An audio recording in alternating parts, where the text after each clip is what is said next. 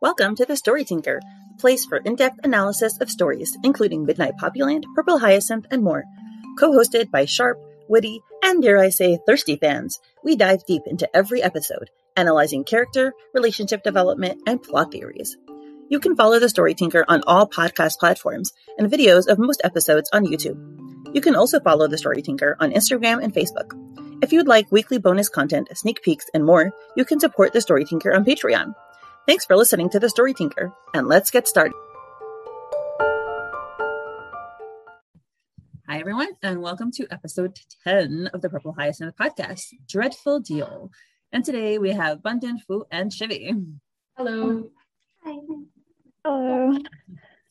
All right, and Bundin will kick us off because she wants to have her favorite line. My favorite line in the whole series so far, and it's not even like... But we'll get to it. Okay, so episode 10, it starts, and the previous episode ended with Lauren meeting him on the bridge. So we see that, and we hear the music of like the wind blowing and everything. It really sets up the scene first, like mentally puts us in this place. It feels cold, windy. You get a real sense of the atmosphere, and I really love that. So we get to Kieran, and he's like, well, what do we have here? Seems like someone changed her mind about my proposal. Lauren's just looking at him like, bruh. And then he's like... Yeah, he's so flippant once again. Lauren is taking this very seriously, but Kieran's way of dealing with everything is to make jokes out of it. Sassy man. Mm-hmm. Yeah, so he's like, the good little cop decided to make a deal with the devil. You were so hell-bent against it. What changed? And then Lauren just pulls out her pistol and pulls it right up to his head. And she says, you're the Purple Hyacinth, aren't you? The most dreaded criminal of the city. And she cocks her pistol and says, you forgot to mention that during our chat last night. Again, just, she does not trust this guy at all. And he's just like, does not care at all that he has a gun in his face. This man. Literally iconic. It's straight up pushed against his nose. That's like the 100th time since that's happened to him. Yeah, he's probably had a lot of guns to the face. He's like, so with the gun in his face, he says, I figured it would be obvious after you saw the crime scene. And then Lauren says, and yet you still thought I'd be crazy enough to make a deal with the Purple Hyacinth? And then he says, well, not crazy, just extremely desperate, which you definitely are. And she interrupts him saying, I am not desperate. Here, their battle of the banter begins. They're already teasing each other. They just met. The banter is S-tier. It's so good. Yeah, and he's kind of like, I love his face where he has one eye closed because she's like shoving it in his eye and he's trying to look at it. You know, he can't be cross-eyed and look at the pistol. I never thought of that. That's funny. That's true. Yeah. Wow. It's adorable. Oh, dang! Nice catch. It's just like. And it also adds to the whole sassy look of him. Like, you know, he's like, oh, he's got that like smirk, just like little wink. Yeah. That makes him also look like boyish and innocent, which is the exact opposite of what he is. You know, you would expect someone like with his reputation to be menacing and cruel and vicious and bitter and angry, but he's very much the opposite. He's humorous and he kind of is like goofy and, flirtatious. Lighthearted. Yeah. So he kind of has this, what is that called when like water mammals have a thick skin so that water blubber is the fat layer, but anyway, he's like an impermeable layer that he lets everything bounce off of him, and I think it's very much like a defense mechanism, and in a way, right, it's maybe to distance himself from what he does, to go to the complete opposite direction and be, you know, like you said, lighthearted, joyous, boyish, you know, childish. If he acts like someone it's not comfortable to live with or to work with. If he acts like it's not a big deal, and maybe it won't feel like a big deal. Yeah. Or at least other people won't think that of him. I think also he understands that if whether it's a face he has to present to the Phantom Scythe to pretend to be, you know, nonchalant and non-caring so that they think he's just beyond redemption and they won't worry about him, or even for someone like Lauren, or someone who might actually care about him, he doesn't want them to delve too deep into his soul because then they'll have pity on him. He probably not the kind of person who wants that, wants to be sympathized, you know, to show the conflict that he really does have inside of him. So he just pretends that it all doesn't matter, so that nobody pays attention to him. Nobody tries to look further, and they just are exasperated, like, oh, he's like so uncaring. Yeah, and it could also be just a personal thing too. So a lot of different reasons for adopting this persona in public. It's always like, what would he have been like if he hadn't had his past? You know, golden question. Probably still be goofy, but would he be more serious sometimes? Would he be more sensitive? Will we find out? Who knows? I don't think it's possible to disentangle a person's personality and their experience. I think about that in terms of like myself, my husband, like people that we know. You're formed by your experiences and your environment. It's you can't take it out. Much as you have some personality you're born with, it just works together. It's so sad to think about Kieran like being someone else that isn't the purple hyacinth. What could have been? Okay, so after she says, I'm not desperate, he says, no, you've just been stuck spinning your wheels in a dead-end investigation for years. And he does like this, like just demonstrates it. Again, goofy. Well, that's exactly what the Phantom site is spending its time and resources on, you know, making sure that the APD never gets past those dead ends. And then it turns to Lauren and she says, look, I came here tonight because I know you've been honest with me. I don't understand why or how it's possible, but you and I seem to have the same goal. Actually, there's a lot I don't understand about you. And then he still has this gun at his head, still smiling. He says, I've got my mysterious killer reputation to uphold. It would have been a waste if I revealed everything about myself on the first night. And then Lauren asks, why didn't you kill me? And he says, my, did you hit your head that hard? I already told you. I need a pet. Someone in the police department to help me put my plans into motion. And that's not a lie. So we know that's definitely his intention. And then Lauren says, but why me? Why would you trust me? You know nothing about me. And then this is the line I love, because he grabs the gun and pulls it away from his face and says, true, but you're straight-laced enough to put weight in your word and crooked enough to take mine at face value. It's just so good. That's a line. And then he says, and I do know you and I share the same vengeful desires. And I just love his way of taking control of the conversation in a way. Even though she's the one with the gun and murderous intent, he's cool as a cucumber and doesn't even like, he knows he can take that gun and move it because he knows that she won't actually kill him because she's too curious about why he didn't lie and why he's come to her with this arrangement. What do you guys think? He still has a smirk on his face. Yeah, he does. I love that she asks him in this episode, why didn't you kill me? Obviously, this question is going to be huge later. And it's like, we only get this one time. And oh my gosh, I worry about that so much. I worry about that line in the prologue, day and night, where it says, if only I had known, everything would be different. I'm like, what does that mean? And I don't want to think about its possible ramifications. Anyway. When he says, I need a pet, I don't know if you guys know this, but some of the people from the Discord were talking, and we had noticed that they changed the dialogue in episode 2. Mm-hmm. It wasn't, they changed it to pet rat. What? They did? I heard I have a screenshot of the old one, and they changed it. It's new. It said pet rat?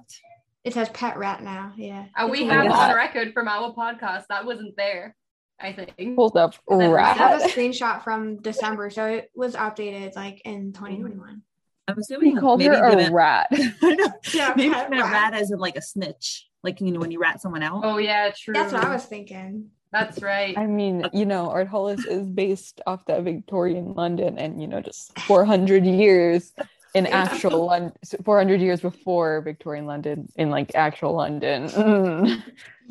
My brain went a completely different direction. That's not even true. I'm watching Fruits Basket with people on the server, and I just thought of Yuki. He's the rat. Oh my gosh. Just like, that's a good show. But yeah, we also have the plague doctor mask for the messengers. True, and you know, plague rats. It's a thing. But yeah, interesting. So I he wonder if says he they'll need a change pet. like other dialogue too now. I just want to Yeah. have like screenshots of everything so I can check if they change it. Apparently the hand, I don't know, some people were saying that like the hand, and I think episode 1 or 2, like there's this one panel of like the hand. this thing? Yeah, that Okay. thing. Where it's sort of like reaching and sort of puppeting.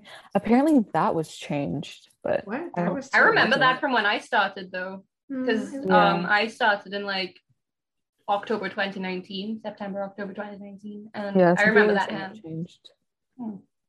What was changed? From what to what? I don't know. I think it's just like a brighter panel of the hand. Fine. I have an That's- old screenshot. PH does lean dark. So Mhm. making things more visible would be nice. But yeah. No, but like they made it darker instead of making it lighter. Oh, interesting. Of Oh. course. It's even more dark. Right? Like Leonard Cohen, you want it darker. But yeah, when Um, we were talking about that line, where it's if everything would be different, my line that I'm concerned about is why did he hesitate? Yes. Why? We don't No know. one knows. No Still. one knows. Instinct. No, well, like, okay, in a later chapter, they kind of talk about it, but we still don't get answers as to why, but there has to be a reason. And I'm just I there don't like, think he what even was the knows. reason? Like, He could feel behind the fourth wall, and he could already feel the people reading the comic shipping the two, and he's like, I can't kill off a potential love interest. Nice. So did you notice when Lauren says, look, I came here for tonight because, and then she pauses, I know you've been honest with me. That to me, like that pause shows that, Lauren is trying to be, like you were talking about the power dynamic. Lauren is trying to be powerful here, right? He's the one in power because he invited her to make the deal. He has a little bit more physical prowess, but also he's, like you said, he's cool as a cucumber. He's unsettled, but she's the one who's unsettled. So the one who's unsettled and emotional, they are the one with the lower power in the two. But so she wants to be like tough. That's why she whips out her pistol. But she's also willing to be honest. And she said, it's funny because she's honest when she says he's honest with her, right? She pauses and then she, kind of lowers her barriers and the intimidation that she's been using and like the tough attitude. And she's like, I know you've been honest with me, which is, truthful and kind of a connecting them rather than being confrontational. And like everything else she says also, because when you're honest and open with someone, that makes you a little more vulnerable. So it took her a while to do that, but I'm proud that she was able to do that with somebody, again, that she just met and has many reasons to hate and distrust. I think she hates the idea of giving him any sort of like being like, you've been honest. Like, how can a criminal be honest? It's just her whole black and white view that she has. So I think that it's really interesting to have that. Sorry. Go ahead. I'm done. Sorry. I always say this, but the best way to manipulate Lauren into doing what you want her to do is to be honest with her. And we see that many times over the series. And that is why I do not trust anyone who has ever been honest with Lauren, except maybe Will and Kim. I was not about to say Will is always honest. So I'm just because I can't see them having any like really big major like ulterior motives that could harm Lauren. Yeah, Yeah. even I don't with know. Kieran. I don't know if Will knows. I haven't seen any indication yet that Will knows about her ability. I mean, I think they kind of know, but they don't. I mean, Kim has talked about it, and Will has known her longer, so I bet he knows, but it's not like something he takes too seriously, or like he knows it's a thing, but he doesn't pay it much mind. Also, because he doesn't lie, so I don't think he's worried about it. I don't know. I feel like somewhere it said, maybe it was like, I don't know. I don't remember if it was like in comic or out of comic, but I feel like somewhere I saw that like around like, I don't know, season 1 time, the only people who believe in Lauren's ability, like among her friends, are Kieran and Kim. And Will wasn't listed among that. So I'm not sure. It doesn't really make sense because Will, again, has known her for much longer. But I mean, her uncle has known her whole life, and I don't think he takes it very seriously as well. Though we don't know if that's a. Oh yeah, that's true. Kim is very observant and probably like hung out with Lauren a lot more.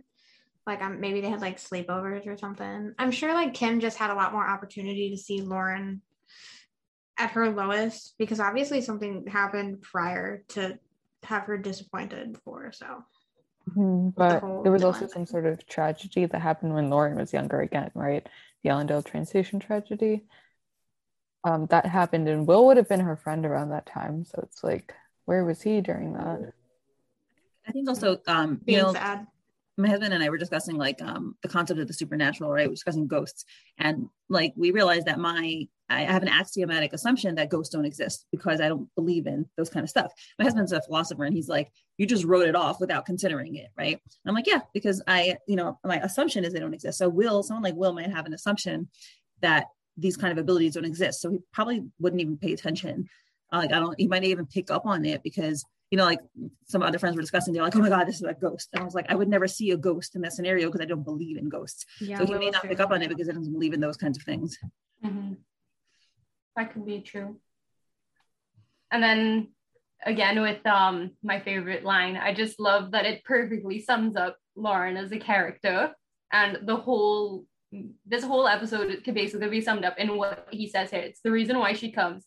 She's straight-laced enough to put weight in her word and crooked enough to take his at face value. So it shows the kind of greenness of her character, but also like how far she's willing to go to get to her means to an end. And she's perfect for the job. Yeah, it's great. And also, we were discussing Kieran and his persona that he puts on. So he says, I've noticed that like when he says sarcastic stuff, it isn't indicated as a lie. But I think the statement that he says here is half sarcasm and half reality. He says, I've got my mysterious killer reputation to uphold. Would have been a waste to reveal everything by myself. So yeah, it's sarcastic and it's a joke, but I think he also is serious. So he really put out this persona.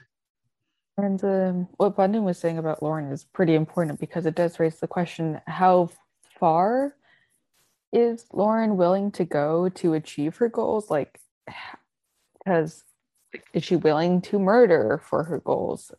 She obviously wants to take down the Phantom Scythe. Does she want to kill the leader herself? I think that will raise some very interesting questions in the future. Kind of in particular, I'm wondering, like, will Lauren be the one to kill the leader herself? And does she want to kill the leader herself?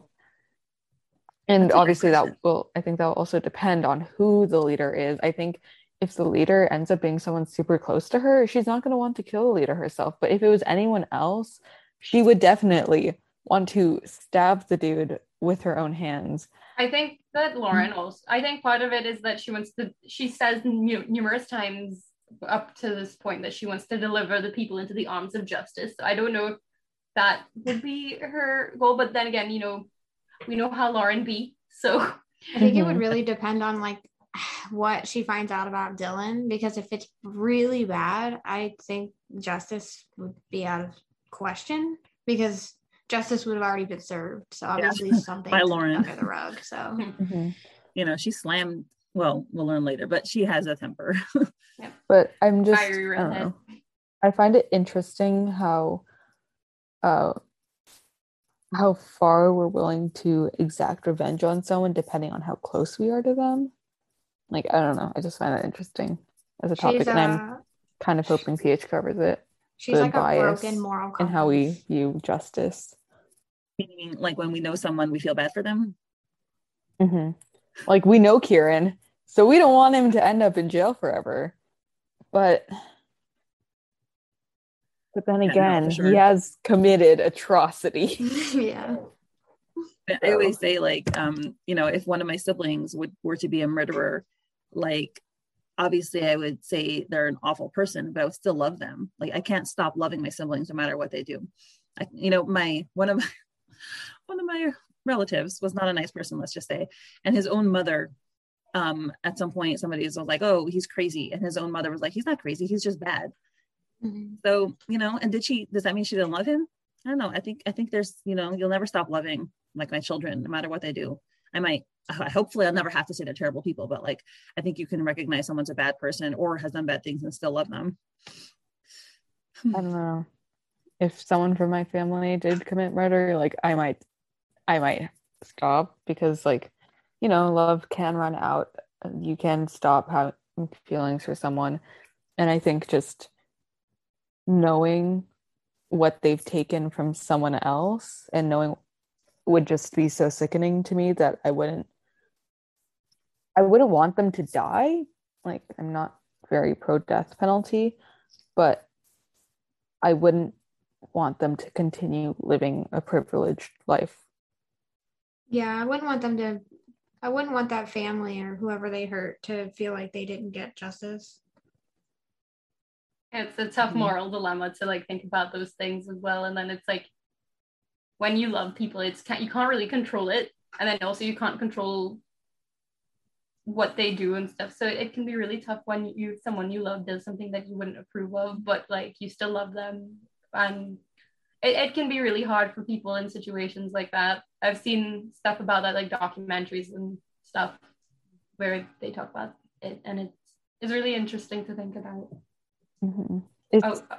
It's such a complicated and layered issue that I think that issue does fit in Purple Hyacinth. I think that we could get to a point where we talk about that issue, and I think that it would just fit so narratively well within the comics. But I'm kind of hoping that we do eventually see its thematic presence.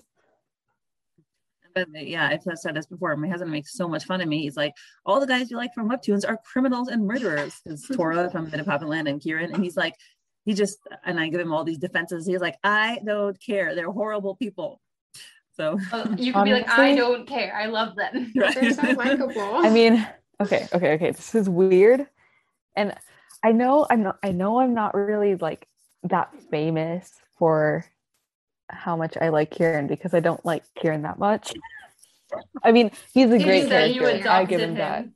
Yeah, I know. Right? He's my son, and it's only because of who I'm married to on the Discord, and whatever. He's my adopted son. Kieran has a mom or dad on the Discord. Sorry. He has 2 moms. The family. You do not want to get into that. It's really messy. Anyways, I like Kieran. I think he's a great character, and I think he's a good person.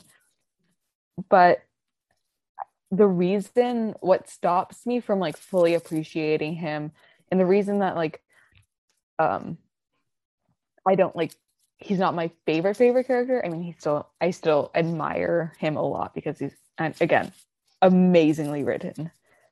The reason that I'm not like a Kieran, I guess, fangirl is because every time I think about Kieran, I can't stop thinking about the people that he's killed. And it's so weird because we don't know the people that he's killed.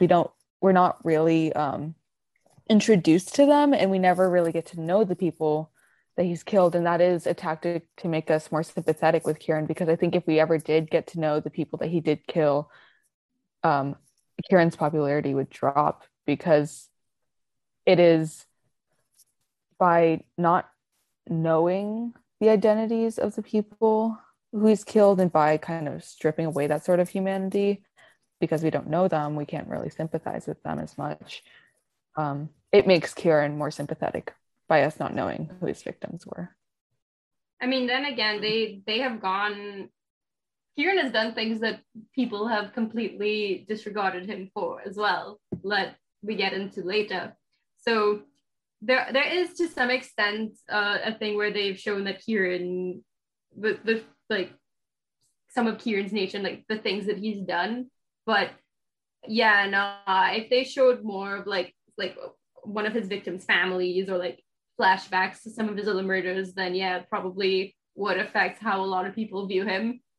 That being said, he's my boy and I love him. And I can love him as a fictional character, but in real life I would probably slap him. Mm-hmm. But that's how it is. This is drag him to therapy. Yeah. This is fiction. Witness protection program and therapy. Yeah. Yeah. Something that's very important is that this is fiction, and fiction is meant to be fun, and you're meant to enjoy fiction.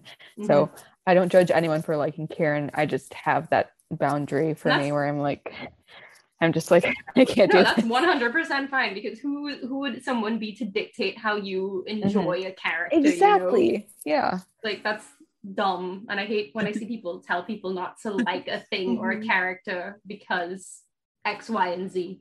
Like, Well, but like, what I think about Kieran, though, to be honest, when I like how Fwoot says like she always thinks of the victims, I always think of it basically like Kieran is a good guy, and he's the one that would make the sacrifice by being the one to swing the blade and kill those people, because he knows that if it wasn't him, then someone else would have to take that burden. So like, I just feel so sad for him every time I look at it. Like, and I blame the leader or Apostle 4. I don't care. One of them. His backstory is gonna kill us all. I still pity him because, like, I know it's not his fault that this has happened, but I still know what he has done. And although it wasn't necessarily his fault, and although, like, if he didn't do it, someone else would have done it, he was still the one who did it. And I think he did do some things that, like, more details will be revealed eventually. He did do some things that I think were unnecessary, and he didn't have to do them in that way. And so even if things weren't his fault, there are still some things that he does have control over that just, again, hold me back from him. Whose turn is it to read now? I think it's my turn. We went on a tangent, but what's new? Yeah, we've definitely discussed this issue already, so I guess we should probably stop beating a dead horse. So yeah, Kieran says, and I know you and I share the same vengeful desires. And that is a very important line as well, because it tells us that both of them want revenge at some point. And because of their common goal, they're willing to work past their differences and, you know, get their goal done. But it also kind of suggests that these two are mainly, right now, they're mainly only held by the same desire for revenge. You know, until he said this line, and honestly, even I kind of glossed over it until the fandom focused on this line. It didn't even occur to me that Lauren's mission to stop the Phantom Scythe was revenge, because this is where our personality colors our perceptions. I'm not a vengeful person. Like I would never even think in such terms. So I thought that she wants to stop the Phantom Scythe because she wants to stop a terrorist organization from murdering more innocent people. I didn't even catch that it's like personal for her, and it's all about her obsession with Dylan. Like I knew she was obsessed with Dylan, but I didn't connected that it's like revenge, because I just don't think like that. But the fandom has since enlightened me. So it's just interesting how everyone has their blind spots based on their personality. I mean, Kieran says as much when they first meet. I think it was in episode 3 when he says, what you're doing right now, it's personal. Like you want to do this justice stuff because, you know, good, but you really, really, really, really, really want them to die. You don't. So I like that, how it's kind of both in a sense. I mean, just because she wants revenge doesn't mean she doesn't want it for the sake of everybody else. And she's allowed to have both, but it's how much each of those balance in her head. Like what percent is which one, that I think is interesting to look at going forward. And something else I find interesting is that wanting revenge isn't typically a quality that is really positive. Usually a revenge quest is seen as a flaw or something that only leads to more failure and sorrow. And so I find it interesting that both of them want it, and I think it just adds another flaw to their characters, and I really enjoy that flaw because it makes the characters more interesting and dynamic. But what I find even more interesting is that Kieran I view Kieran as sort of a mentor figure to Lauren. Like he pulls Lauren into the world of darkness and stuff and kind of guides her through it. And that is sort of what a mentor figure does when you think of like Joseph Campbell's like hero's journey. And so Kieran is her guide in a sense. He is her mentor, and yet he still has the same naivety as she does, which is the revenge quest. I mean, I've seen enough revenge movies to like enjoy, like, you know, sometimes the plot is revenge and sometimes it's like they're happy with the revenge at the end and sometimes it's hollow. So I wonder how this one's gonna turn out. I'm wondering if it's gonna turn out like Avatar, like I don't Southern see PH. Raiders. Ooh, that's a good episode. Avatar. Wait, like the blue people Avatar or the Lost Airbender. No, I haven't seen it. I don't know anything about that. Apparently, one of my good friends always says I'm like an airbender. No, what is it? The water. There's different elements, right? Yeah, 4 elements. Yeah, I think you'd love that show, Mindy. Oh my god, you should watch it. It's on Netflix. Like, great. Watch it with your kids. Yeah. Basically, the revenge is like you have all this pent up anger, and then when you finally get to that moment, you already realize that there's nothing you could do to make it stop. So it's like you just want to do the right thing. Exactly. I don't see PH as a type of comic that rewards revenge. No. Because like Shivii said, revenge in the end is pretty hollow. Whatever you're getting revenge for, you're not really getting that back. In this case, it's Lauren's childhood friend. Even though she can try to pursue revenge and try to pursue justice, or a twisted sense of justice, as it kind of seems by this, like her wanting revenge. Take a shot every time we say revenge. We'd be wasted. It's not going to get her childhood friend back. And so there is that sense for Lauren, her desire for revenge is her naivety in her thinking that things will go back to how she wants them, because if she's successful, that is her naivety, I'd say. And so it's weird that the mentor figure, or what we perceive to be the mentor figure in this, who is Kieran, it's weird how he also has that same naivety. He also we don't wants know where he's revenge. coming from with it. Yeah, that's the thing. We don't know where he's coming. In what world is Kieran a mentor? I'm just very confused by this description. Well, he's more like a leader between Loon. Like, he's the one that probably makes most of the plans, and then Lauren's the one that... Oh, yeah.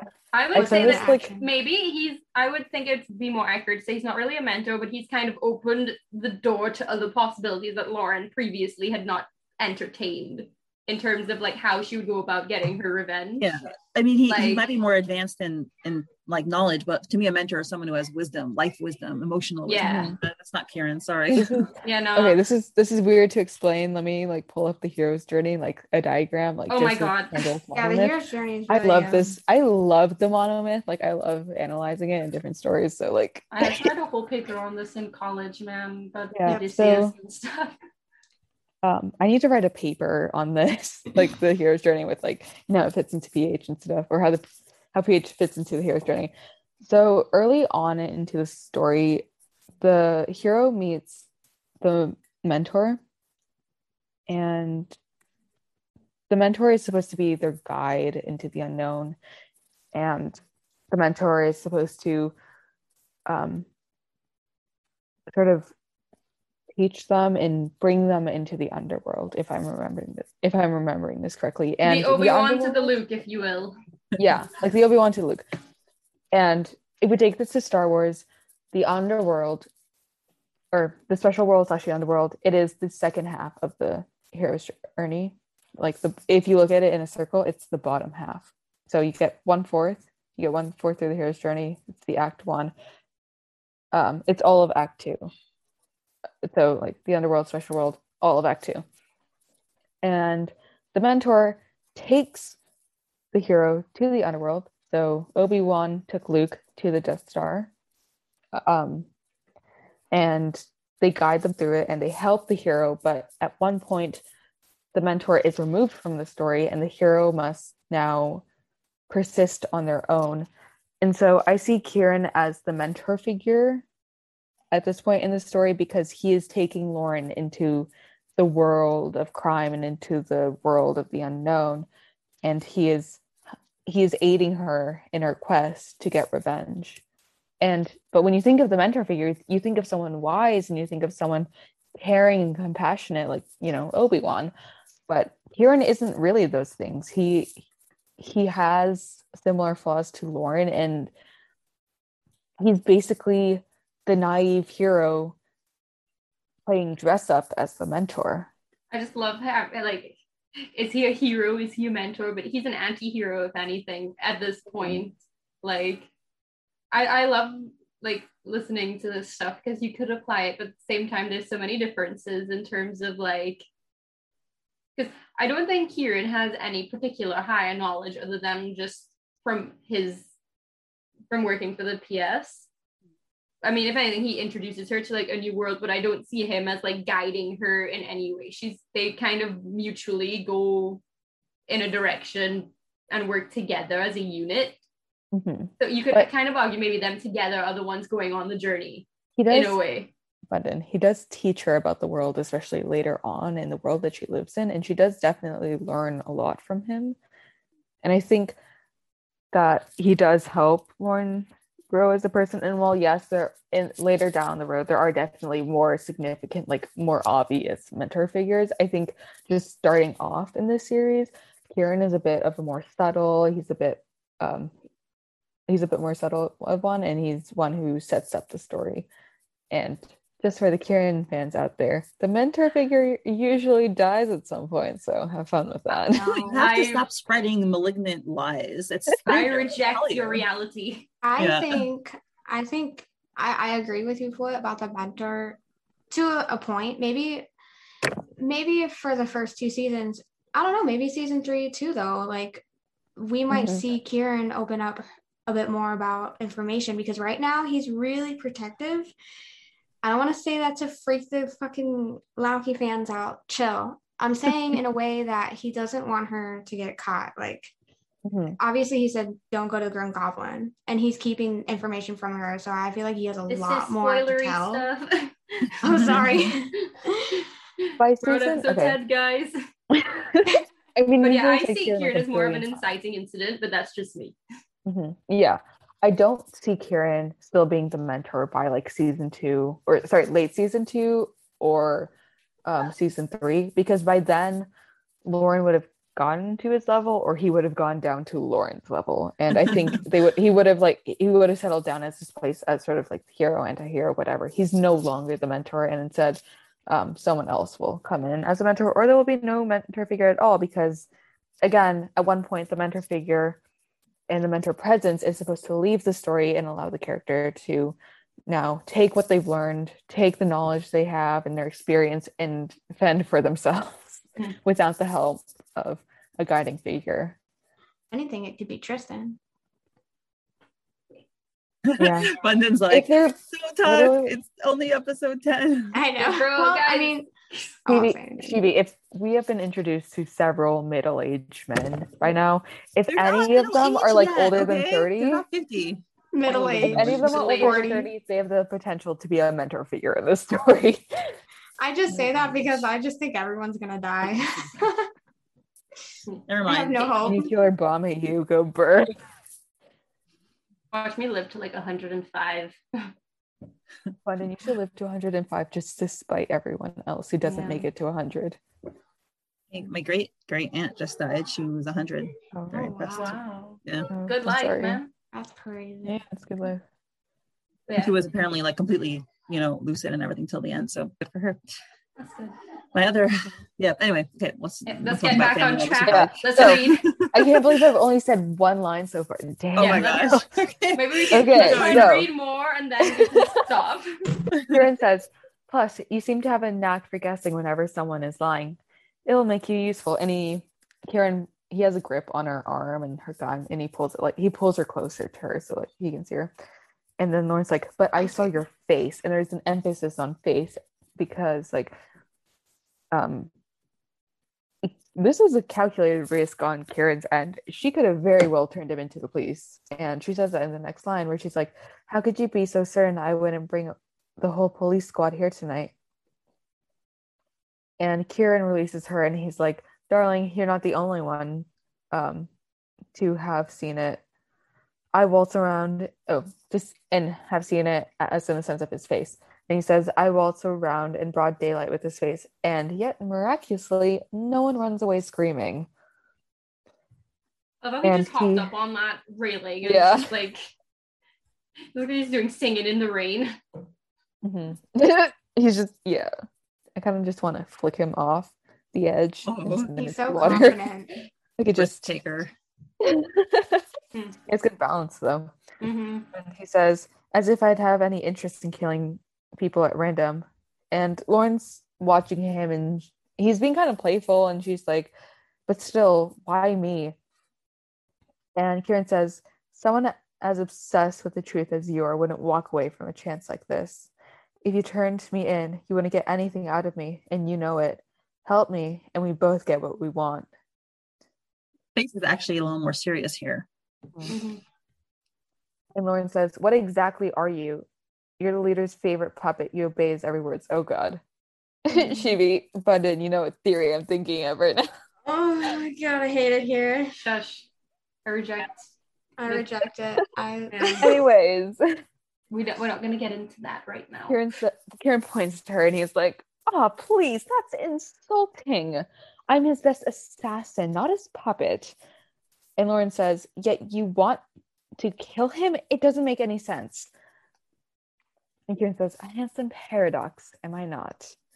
And he's swinging around that lamp line. I love that line too. I love this man. He's such a little bitch. Right? While he's swinging from the lamppost. Mm-hmm. He totally, it's Lauren, it was the Lauren at perfect this time time to is just vibe like, check in. seriously, why? She's looking up at him still. He's still being playful. He's still being playful. And her shirt is always on fleek. She says, why follow him at all if you want to stop him so bad? And Kieran suddenly gets really serious. He stops moving and he says, you know, officer, it's not all rainbows and unicorns in the Phantom Scythe. And he hops down from the little ledge and he says, it's like any organization. No one agrees on anything. There's a healthy amount of backstabbing, but so far, no one has touched the top. The leader might not be venerated by everyone, but he's certainly feared by all. His pawns are everywhere. No one knows who he is, but killing for him, doing his dirty work, and being the best at it, that's the only way to get closer to him, the only way to stop him. All true. Mm-hmm. I feel like I mean, I understand why Lauren was pushing him so much. And like, he finally, after like joke, he's finally giving her a real explanation. Mm-hmm. Yeah. And kind of being more himself. He's not hiding behind the jokes and the banter and whatever. And he's actually kind of, in a way, he's kind of showing the lengths that he's willing to go to get to the leader. And it's just interesting to see him. This is the first time we see him being like actually serious in a way that's almost like understanding him a little bit, because you can kind of see, oh, he's doing this just to get close to him. And it's kind of like, oh, he doesn't actually like killing, which we already kind of know from the earlier chapters, but now it's even more blatant. Yeah, he's very honest. Mm-hmm. Mm-hmm. I find it ironic, and it's again touching on what we said earlier. Kieran's motives, they seem to be him not wanting, he wants to prevent as much loss of life as possible. That is his motive, and it's ironic. Like by taking down the Phantom Scythe, that's also what Lauren's motive is. I don't know if I would agree with that. I think it's a personal revenge quest against the leader for stuff I don't want to say right now because it's didn't happen yet. But I think I don't know if his goal is to stop as much life. I think that's us attributing more moral reasons than. But I kind of saw him like similar to Lauren, and what Lauren's trying to do is she's trying to stop the leader from, like killing off more people. And there's also the revenge part of that, but she wants to prevent what she's experienced. She wants to stop that from happening to others. And I think Kieran is sort of the same, because he wants to sort of take down the the dangerous parts of the Phantom Scythe, and that includes the leader. And then it's also the mix of the revenge. So I don't know. I always saw this next line, because he does tell us a little bit more about it there, a little bit. Yeah, that's the only way to get closer to him, the only way to stop him. But it makes me think, we said earlier that if he doesn't do the job, someone else will. And just this idea that I've had for a while now is that Kieran, again, as you guys were saying earlier, he sacrifices his humanity to make sure that someone else doesn't take his place, because Kieran knows that he has the opportunity to take down the Phantom Scythe.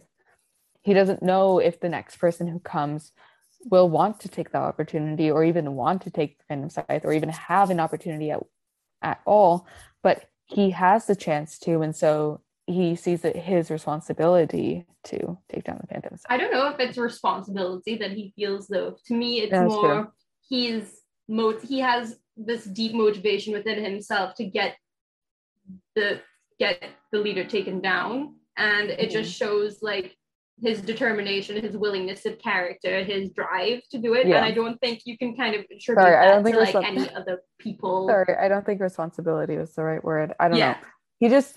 He has this want to take down the Phantom Scythe, because the Phantom Scythe, he has that vendetta. He has a vendetta, and then I don't know, some other stuff maybe. Well, he's taking responsibility.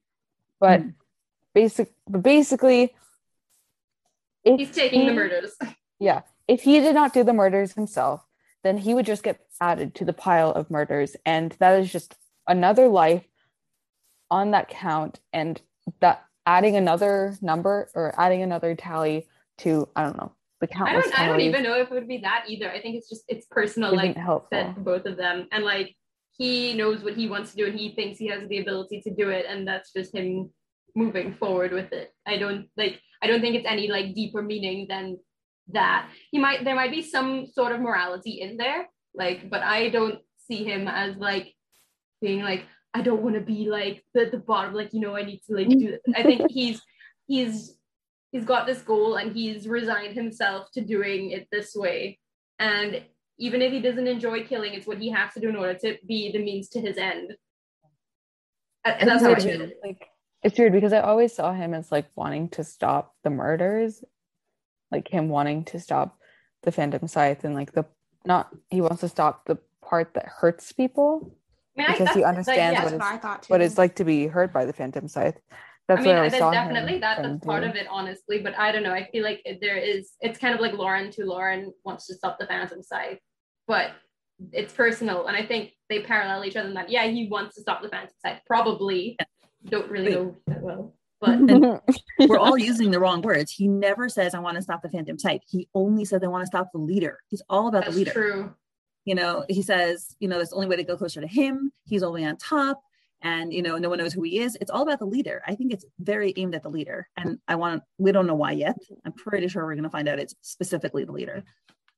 Well, there are some things in the future that are said as to how he feels about the Phantom Scythe, but not the leader. I think he does want to stop the killings, but also I wonder if Kieran has killed people that do good with the society, like maybe someone who was really corrupt that was hurting a lot of other people, and because that person's gone now, all those people are free from whoever that was. And the question is, though, does what that person do warrant death?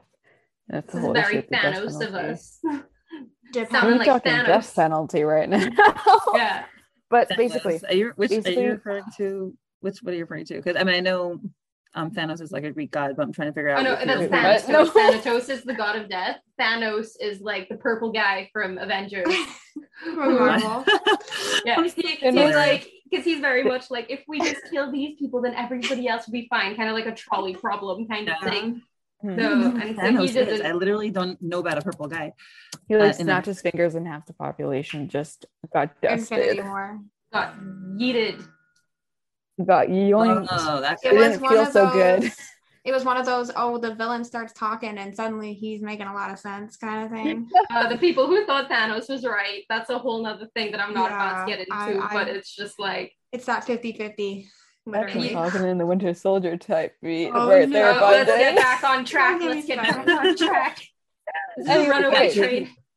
So I think his next line is very relevant.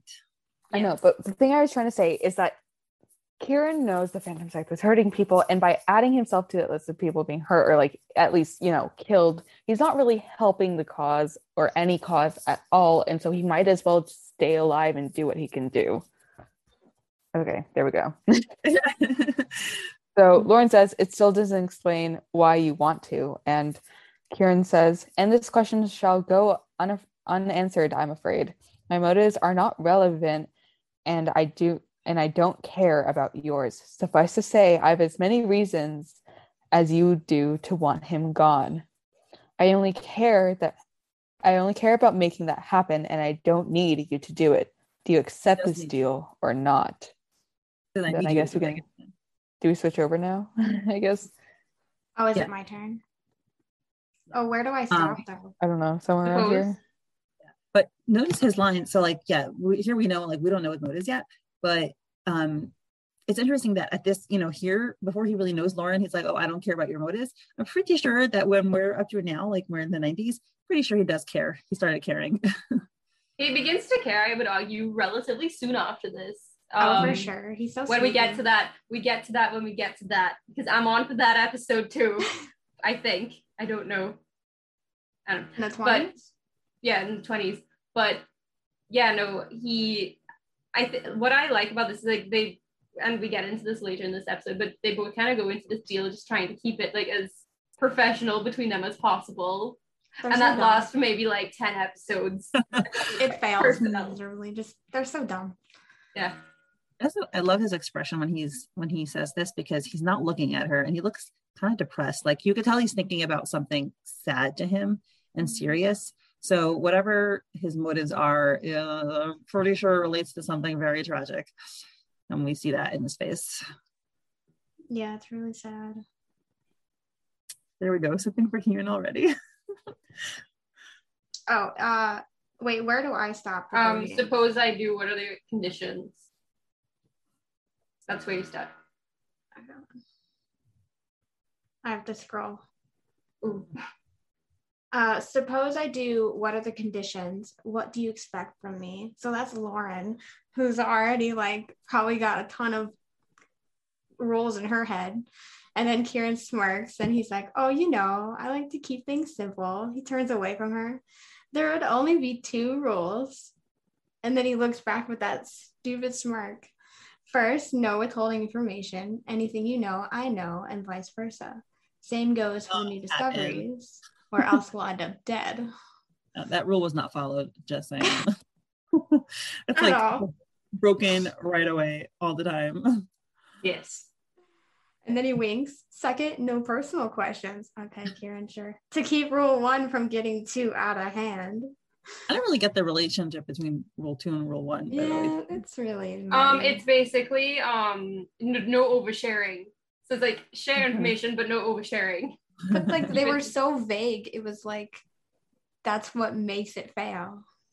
And I don't think Kieran wants to get personal on this. No. He wants to keep it purely transactional, like it's purely just business to both him. of them want it that way, you could tell. Mm-hmm. But I don't think Lauren wants to get cozy with an infamous assassin. Yes. He doesn't want to get cozy with anybody. He doesn't want to let people into his world because it's dangerous and they will only get hurt, and he wants to stay all by himself and isolated and lonely. No, Mindy. He sees Lauren as a means to an end right now. I don't think he would even entertain the idea of them being beyond professional at this point. Because he doesn't let anybody in his life because he's all alone. He wants to be alone because he knows that anyone who's close to him is going to get hurt. Oh my God. I don't appreciate you guys trying to make me empathetic for Kieran right now.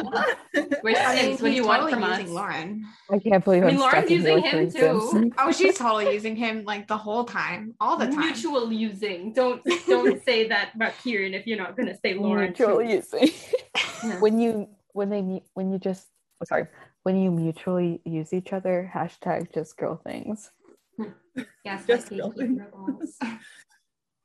Yeah, I love Lauren's face in the next panel because she's like raising her eyebrow at him like, what the heck? That's it? Short and sweet. Oh, I almost forgot. Third rule, and his face. Oh my gosh. This is my favorite panel in the whole episode. No accidentally killing each other with the quote hands. How does that sound, officer?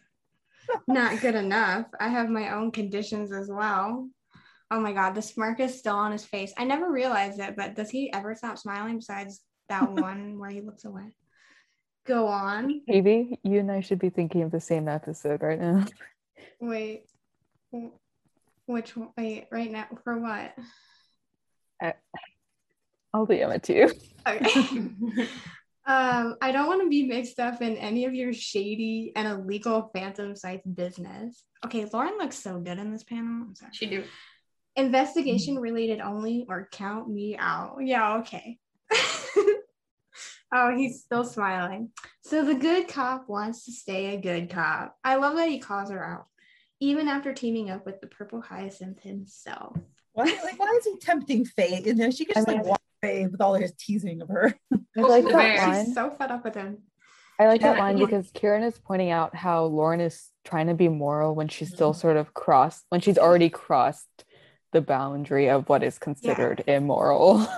Yeah, she knows this infamous criminal and hasn't turned him in. She's already screwed herself. Mm-hmm. He's like, why are you trying to like stay moral when like you're already screwed? Like you've already gone off the deep end. You might as well go further. Well, no, I actually think he appreciates that. I said this on a previous podcast, and I'm assuming it was actually from a slightly later episode. Oh yeah, it's from I think it's from yesterday, but which was 15. But I think, you know, not maybe at this stage, but over time, I think that he's happy that she wants to be a moral person, because like with everyone who else who surrounds him is vicious, mean, doesn't care about people, willing to run people over and hurt people over to get whatever they want. So I think he really does appreciate that she wants to remain moral as much as she can. I love her face in the next panel. Me too. Mm-hmm. And it's actually kind of, so Lauren's face in this is kind of similar to how Kieran is playful and charming.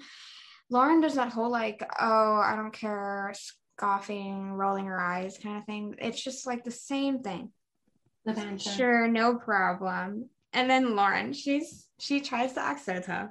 As for you, I don't want you in my life outside of this. I don't want people I care about involved ever. What we do together stays between us. Understood? Oh no. The first spicy panel. Here we go. Oh, officer. How scandalous. But sure. And then she does the same eye roll. That is not. Listen, if I get one inkling that you're trying to hide things from me, or if anyone close to me so much as sneezes because of you, her threats are empty. I'm sorry. I will not hesitate to put a bullet right through your skull. And this is when he grabs the gun. Is this the second time he's grabbed the gun? Well, she's about to point it at his head again. So yeah. He's just like, he's like, oh, stop. Yeah, I know. It's always headshots with you. Oh my gosh, already on that personal level. And by the way, when I saw the panel, I'm not seeing the gun. I'm seeing their hands touching. Just saying. Oh my, Mindy. Oh my God.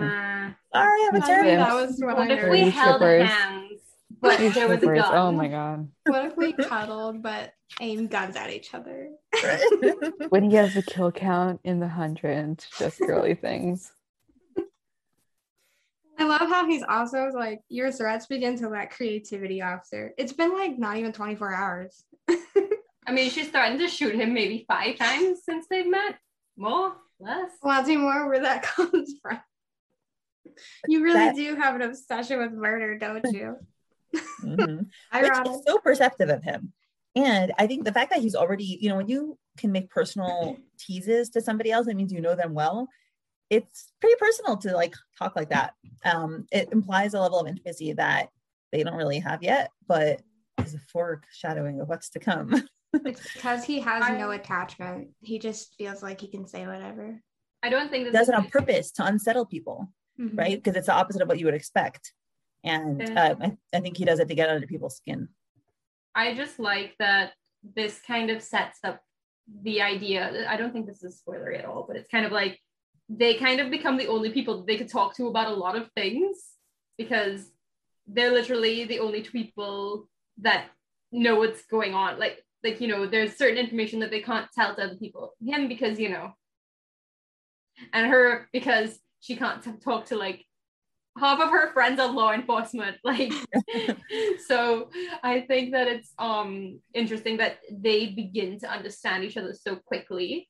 and that kind of sets up for what's to come and kind of like how their relationship begins to develop, and even beyond to like where we are currently in the story. And it's just, you can see it starting here, and it's great, man. I'm having a great time. Yeah, 10 and 11 are really important, and like you can see how well they get along with each other and how well they came up with, you know, everything that happens, even though there's a lot of inconsistencies and mishaps and problems. They do well as a team, and they get along, besides the banter, pretty fast. I think also the fact that Lauren says she doesn't want anyone involved, she's always the kind of person who takes things on her shoulders and doesn't ask for help. So there's that. And then there's also, she is doing this whole thing to kind of avenge the person that she loved, her friend Dylan. So she also wants to make sure that in this quest to avenge her friend, her current friends don't get hurt, you know, because that would be a waste, you know, in your quest to overcome, you know, to kind of undo or at least make peace with the death or the missingness of one friend. You then get other people dead or missing. Yeah, it can be very useful. I feel like you're backtracking and just getting nothing out of it. Well, it would just add more tragedy. The opposite of what you want. So Kieran keeps joking here. He's still smirking. But it's okay. I forgive you. We all have our weak points. Here's another eye roll. Gosh, she's eye rolling like heck today. One other thing that before we move on is just, I love how the fact he's like, wow, you're obsessed with murder, said the murderer. Yeah, and I think he makes statements like that, even if it's not consciously, I think unconsciously, to separate himself and to kind of establish himself as, you know, there's a line that he doesn't cross, right? He said earlier, oh, why would I, you know, kill random people with the people who run away from my face? I think that there's a big part of him, as much as he does act flippant and as uncaring, there is a part of him that wants to establish, I am not a murderer. And like, it comes out, you know. I don't like this. Yeah. Back to the eye roll. Oh yeah, this next dialogue is screaming Fwoot's theory. How can I be sure you won't betray me? Endless questions. He looks tired. Look, if you and I are going to be partners in crime, we'll have to trust each other. Which, by the way, I think Kieran is the perfect partner for this kind of thing. Like, he's honestly very trustworthy, even though he withholds stuff. If you go down, I go down too, and so on and so forth. It's been like that from the moment you let me walk away. It's going to be a game. It's going to be a game of faith for both of us. Now, I like that too, that he's thought about this already, and Lauren probably hasn't even thought about that. Like, oh, you know, if I turn him in now, it's probably done for me. But also it'd be for him as well. He has to trust that she won't try to turn him in or like throw him under the bus, you know? It seems like he's pondered this a lot better than she has. I mean, he's the one who offered it. Point of view. It's also very emotional. She sometimes doesn't let that, you know, it overrides her thinking. We're on equal footing. If things get nasty, you have your guns and I have my sword. The only question that remains is, do we have a deal? Or do we we're doing another. Mindy, are you taking? Yeah, okay. I'll take over. I was wondering because it's like, oh, we're getting toward the end. Sorry. That's fine. You're fine. So Lauren looks down at this point, and this looks like it's kind of her final moment of contemplation. And then she looks up with another panel. I mean, I love how they stretch it out, right? You have moments of pauses to indicate the gravity of the situation. Doesn't just rush through it. And looks up with a very determined face, goes down to her mouth. Yes. And the lighting is gorgeous, right? Half white, half dark, because now she's forever mingled. She's needed to go with the devil. And I also like the fact that they kind of let it sit for a second. It builds the tension with the reader as well. So it's not only like her thinking about it, but you're just like, will she? Is there anything else? And Soph has talked about that actually, how she loves to split panels further apart, or like just how they're shaped or how they're presented, just to have that vibe and that atmosphere. Right. It's pauses. You notice, like if you watch movies or in any kind of art, pauses are necessary. to build emotion, to create space, to highlight things in music and in physical art, in home decor. That's one of my hobbies. So yes, home decor and comic writing, very similar. So now Kieran says, fantastic, welcome to the team. And he spreads out his arms, and y'all, it looks like he's about to hug her. Again, this is not my theory at all. Oh my God. Even my sugar brain does not go that far, man. I would give him a hug. So hard. Yo, He looks I cannot. cuddleable. Is that a word? I hugged Kieran in my dream. Did you remember that? I wrote down my dream on Instagram once. I had a dream You about lucky. What was it like?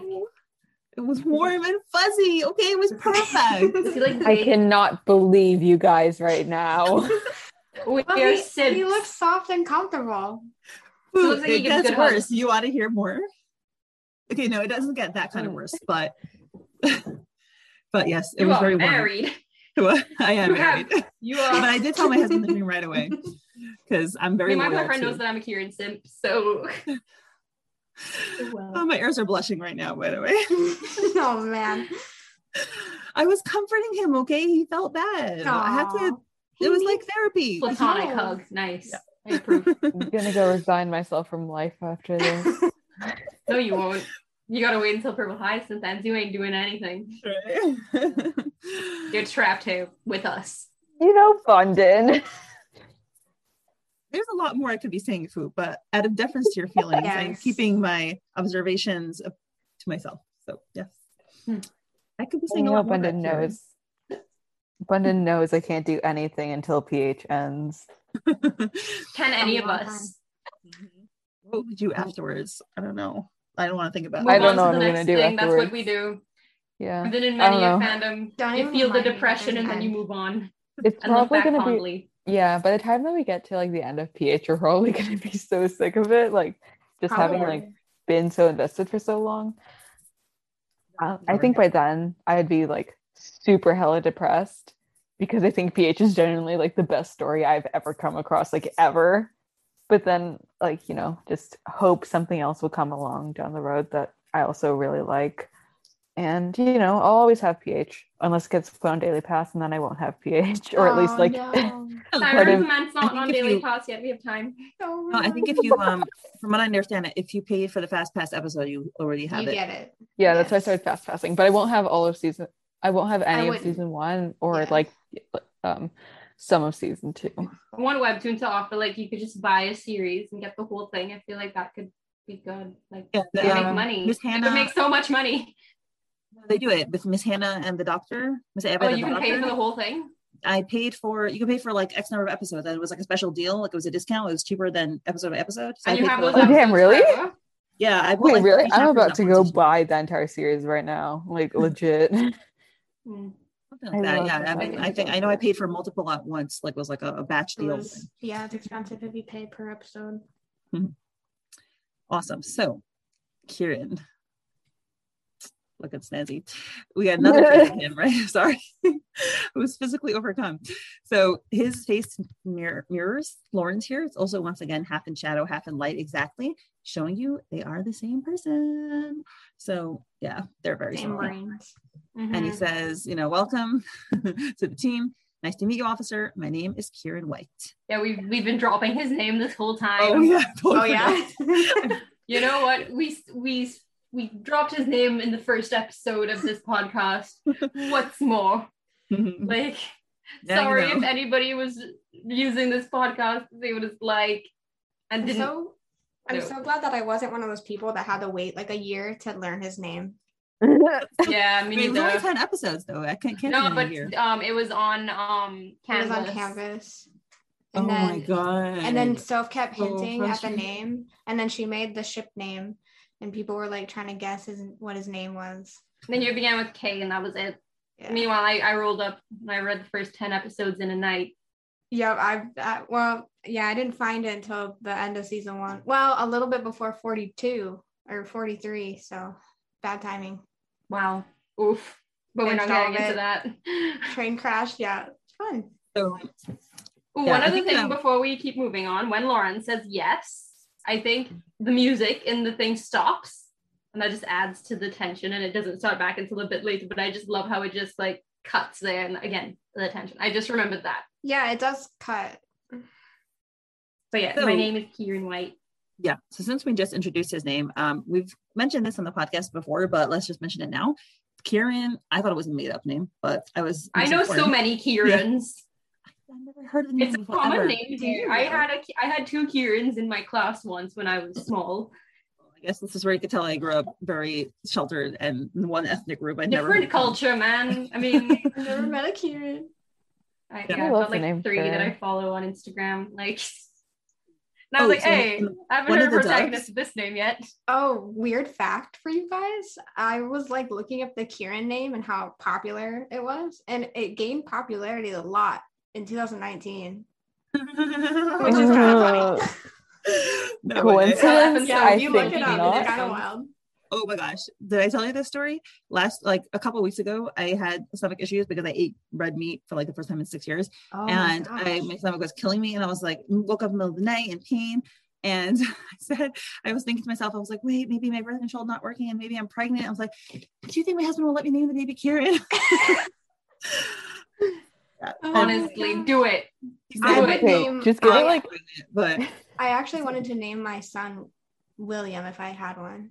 oh yeah. So my Yoel, my husband is Dutch, and the king is William Alexander. He's always been, and it's a popular British name. So here we go, right? Speaking with the pro monarchy, Yoel's like, if we have another baby, his English name, because we give both Hebrew names and English names, will be William Alexander. So That's nice name. yeah, and I was like, oh, William, but I don't want another kid, but whatever. But if we accidentally do that one, Yeah, just probably. have it as an option. yeah. guys, give it 15, 20 years and like all the teenage fans of PH who will be adults by then with maybe No. families. There's gonna be so many Kierans, and like PH is gaining steam right now. Like if there is a show, I don't want a show, but like it's always possible with Webtoon for the cash grab. I really feel like Purple Hyacinth isn't at its like. We're not peak even yet. halfway, right?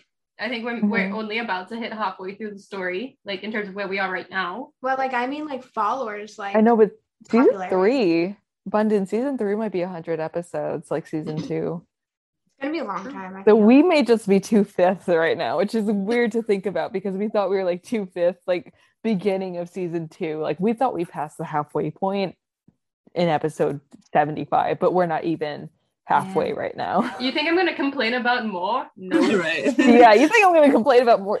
PH is the only thing keeping me emotionally stable right now. You think I'm going to complain about more episodes? Right.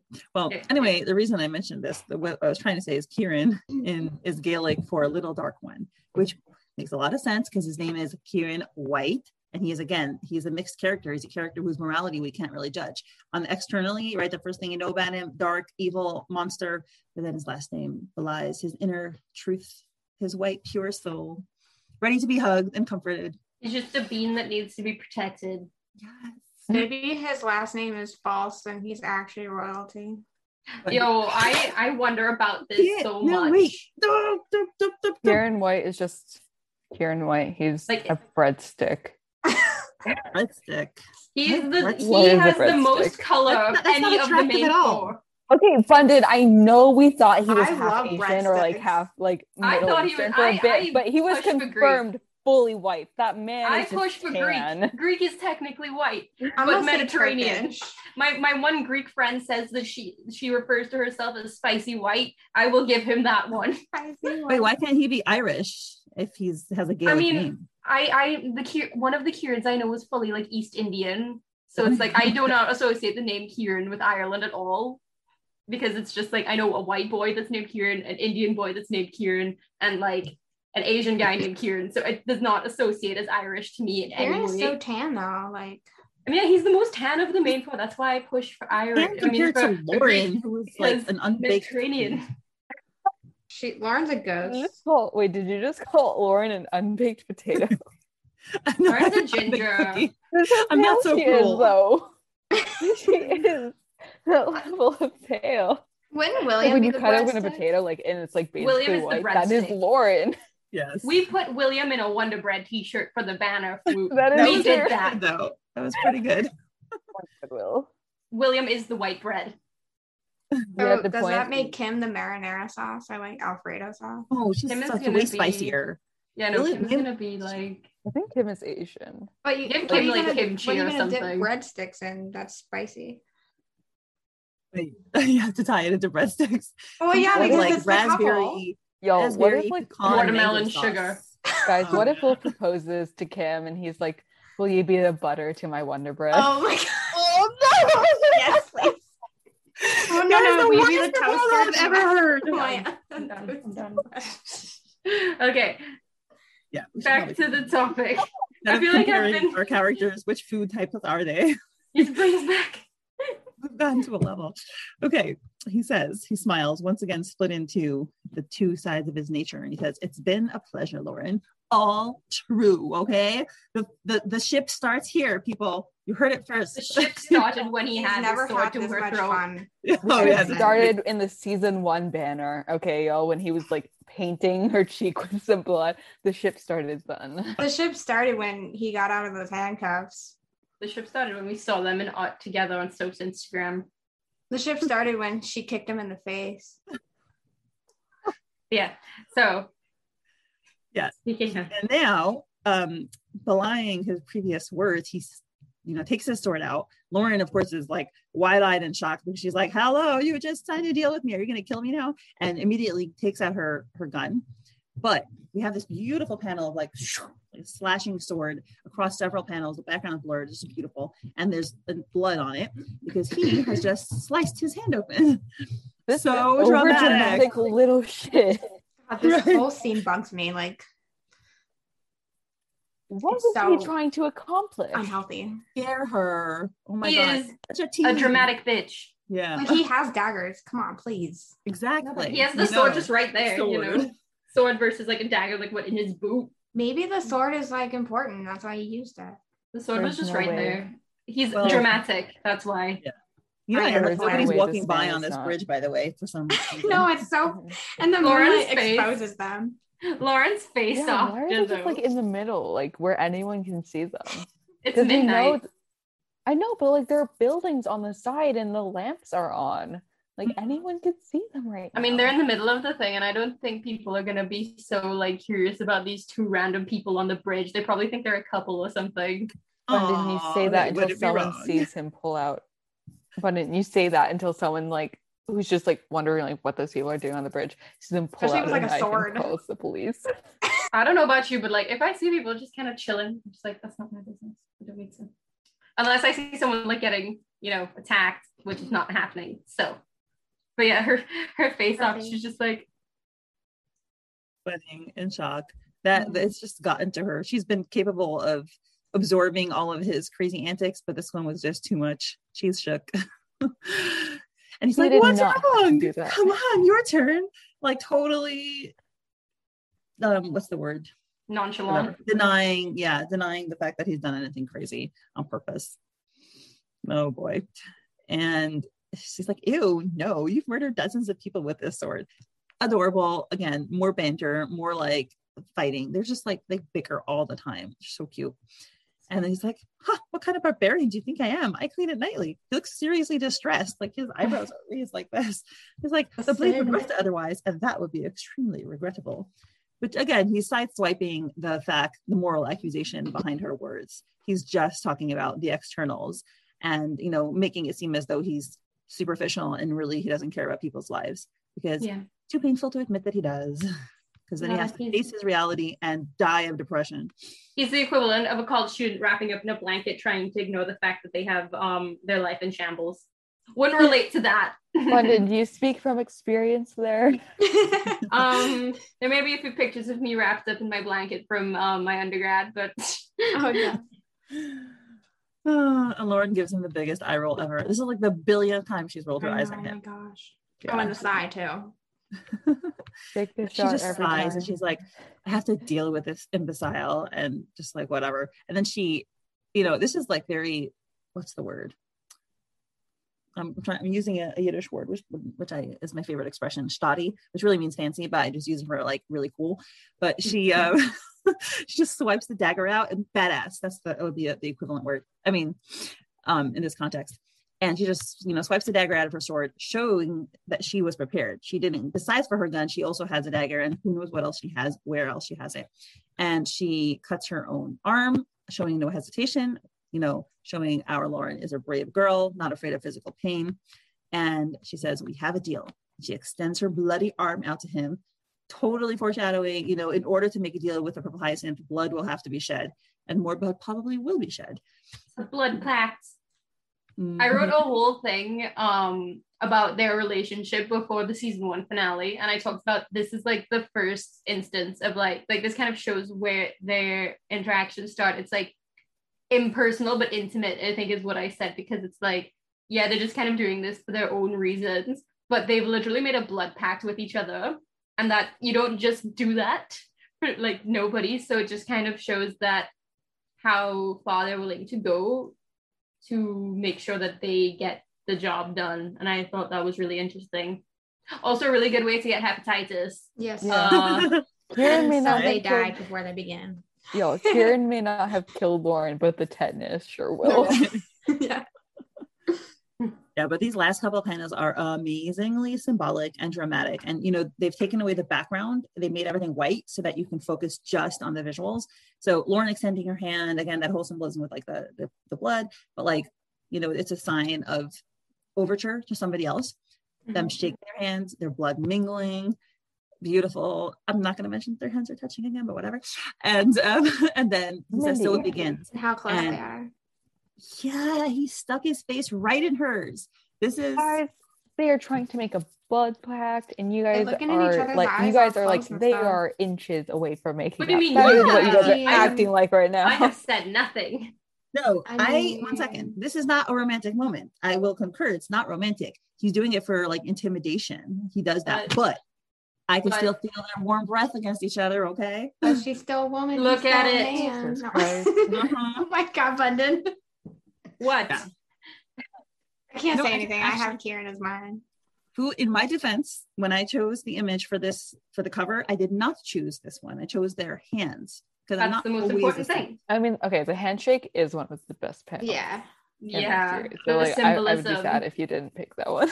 Yeah. I could have gone the romantic route. I didn't. Okay, I chose authenticity, integrity.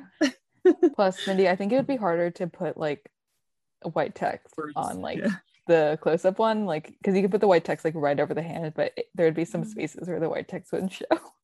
I don't always do white text. I change it based on each one, but this one's also pretty dark, so it'd be hard. I did it already, so I did it like 2 weeks ago. Nice. Yeah. And he said, so it begins, and then the final panel is their hands touching and more blood dripping. That's the final thing, which is very reminiscent of the prologue, where there's a lot. Oh my God. The authors note they'll end up dead from tetanus because of that handshake, and their story will barely have even started. They got lucky. They got their tetanus shots. That's good. Get your vaccines, kids. This episode was amazing. This is one of my favorite episodes. I love it so much. It includes everything that we love about PH: atmosphere, interesting character interactions, the banter. Even if you don't ship it, the banter is really fun to read. Interesting and beautiful art. And I don't know, this really just sets up for what the series continues to provide as you get more into it. And I just really think this is a great way to kind of kickstart the plot, because you have the synopsis, and this is basically the start of, like, from beyond this, you don't know what's going to happen. All you know is that they're going to work together. So this is basically the beginning of the story, and I think it's a really great beginning. Yeah, and the bridge is so like significant. There's so many significant things in this episode that portray and reflect later on, and I just love that. Okay, I just realized, we never talked about the symbolism of a bridge. Going to the bridge. Worlds. I want to say this. If you look at the hero's journey, oh my gosh. I just make a meme about this. What? For just like you know, that guy from It's Always Sunny doing like the wall of theories. I would just have Charlie him pointing at the hero's journey graphic. Yeah. because it's used so much. It's like the thing for stories. This is the departure act for Lauren. The hero leaves the ordinary world. She is now in the special world. She is now in the underworld. The bridge. She literally crossed the bridge into the special world from the ordinary world. We see this bridge come back again. Are you saying Dark Lauren? No, I'm kidding. I wish. But yeah, this episode's just great. It's one of the best ones in my opinion. Mm-hmm. Yeah. Before this, okay, I won't lie. I love PH. Okay, I will always love PH. But I don't remember anything that happens from episode 4 to episode 9. It is just a void in my mind. And so I think PH starts off amazingly, but then it gets a little bit slow, and I think it does lose some readers at that point. But then if you can get to episode 10, once you get to episode 10, it is smooth sailing. And that is what I tell everyone who I try to indoctrinate into PH. I'm like, okay, look, I tell them, I sit down with them and I'm like, look, PH is a great series, but the first 10 episodes are going to take you a while, but you have to get through that. And once you get through that, it is just pure fun. Great. And 11, the next episode. And I like these next episodes all flow into each other, and that really helps to like keep you interested. I had to stop at this point because it was like 2 a.m. or something, and I had classes at 9, so I had to stop, and then I read it all the next day, and that was a Monday, which meant I got a new episode that night. So I was really happy I caught up, and then I just had to wait a little bit, and then it was episode 21, and I was just like, yes. I also like, I think I said this yesterday when we were recording the 15 podcast, like episode 15. If you're not sold by the end of episode 14 and then episode 15 itself, then PH isn't for you. If you don't like episode 15, then PH is not the series for you. Yeah, the loon interactions are just like the cherry on top. I wonder who came up with the name though. I mean, they're French, so. Oh, you mean like of Lauren and Kieran? I don't know. Kieran's the extra dramatic one. Yeah, exactly. I think so. Yeah, no, he's the one who's been. Lauren would be like Team LK. She's smart. She would never do that. Team Locky. Imagine if they did that. I never have seen Team Rocket the same after I started reading Purple Hyacinth. They're basically Lauren and Kieran in an alternate universe with a pet cat. Bold of you to assume Lauren has the creativity to come up with a good name for them. Too straight. I love also that this is one of the few episodes where it's only them two. Like no other characters even like walk by or anything. Because like they've had interactions with each other, and like the only times that we've had only 2 characters is with them, and it was from when they had their meeting in episode 3, and now. And I mean, but Bundin, 11 and 12 too. Yeah, I'm saying at this point, then going beyond. But yeah, I like when it's the episode. What about just them two? No, episode 3 though. Yeah, I said episode 3. Oh, yeah. Sorry, my bad. I said that. But yeah, I am deaf I am as deaf as I am blind. We are the blindest of all. Yeah, hell yeah. Well, so what do you guys think of ending out this chapter with saying what one word would you use? Like what one word just jumps out at you when thinking about this chapter? It's getting real. That's 3 words, but you know. Inspiring. Inspiring It's just like or conspiring? Exciting, like because these two are pretty much risking everything to work together with a stranger to take down like a gang, basically, like a cult. Actually, Shivii. Oh, sorry. Huh? Sorry. So you go. Oh, I don't know. So that it's inspiring that they have such like passion for whatever they're working on, whatever they're doing this for. I hope it's for a good reason, but that's just. Yeah. Sorry, Shivii, for interrupting you. What I wanted to say was, actually, now that you mention it, how it's inspiring. when you first said inspiring, the first thing that like jumped out to me like from that was the writing in this episode. I find the writing in this episode inspiring. Yes, I love it magnificent. So much. And just the way it sets up the story, the way it sets up the characters, the way it sets up their dynamic, the way it sets up the stakes, the way it sets up everything. And then it's paralleled and accompanied by amazing art. Like, this chapter is an epitome in webtoon, I'd say. Like, when you were starting off a series, like, this chapter hooks people. I would say, oh, you done? Yeah. I would say my word is probably going to be intriguing, because it pulls you in and you get, this is the point, you get super invested, like we said. So I'm intrigued by what I've seen and the possibilities that are now open for the story. At least that's how I felt when I read it. So yeah, intriguing. What about you, Mindy? My word is trust, because to me this chapter is all about starting out with a lack of trust and deciding to take the plunge and trust each other and go with the ride. I love how your answers were like all serious, and I was just like, shit's getting real. It's getting real. I was trying to think of one word. It wasn't even one word. It doesn't matter. It's fine. It's just more interesting to see what pops into your head. Well, all right. Ladies, this was fantastic as always. Super exciting, super invigorating. And now it's time for bed. Woo! Yeah. I love this podcast so much. It was so fun to record. It was so much fun. So much good discussion. So much. Yeah, it's great. It's always, that's why I started this podcast, because I'm very selfish. I wanted to analyze it to death. So here we are. Oh, I'm so happy you started. I love these. I love doing these with you guys so much. It's great. Oh, awesome. Awesome. All right. Well, good night. Bon nuit, everyone. Bye. Have a good night. Bye. Bye.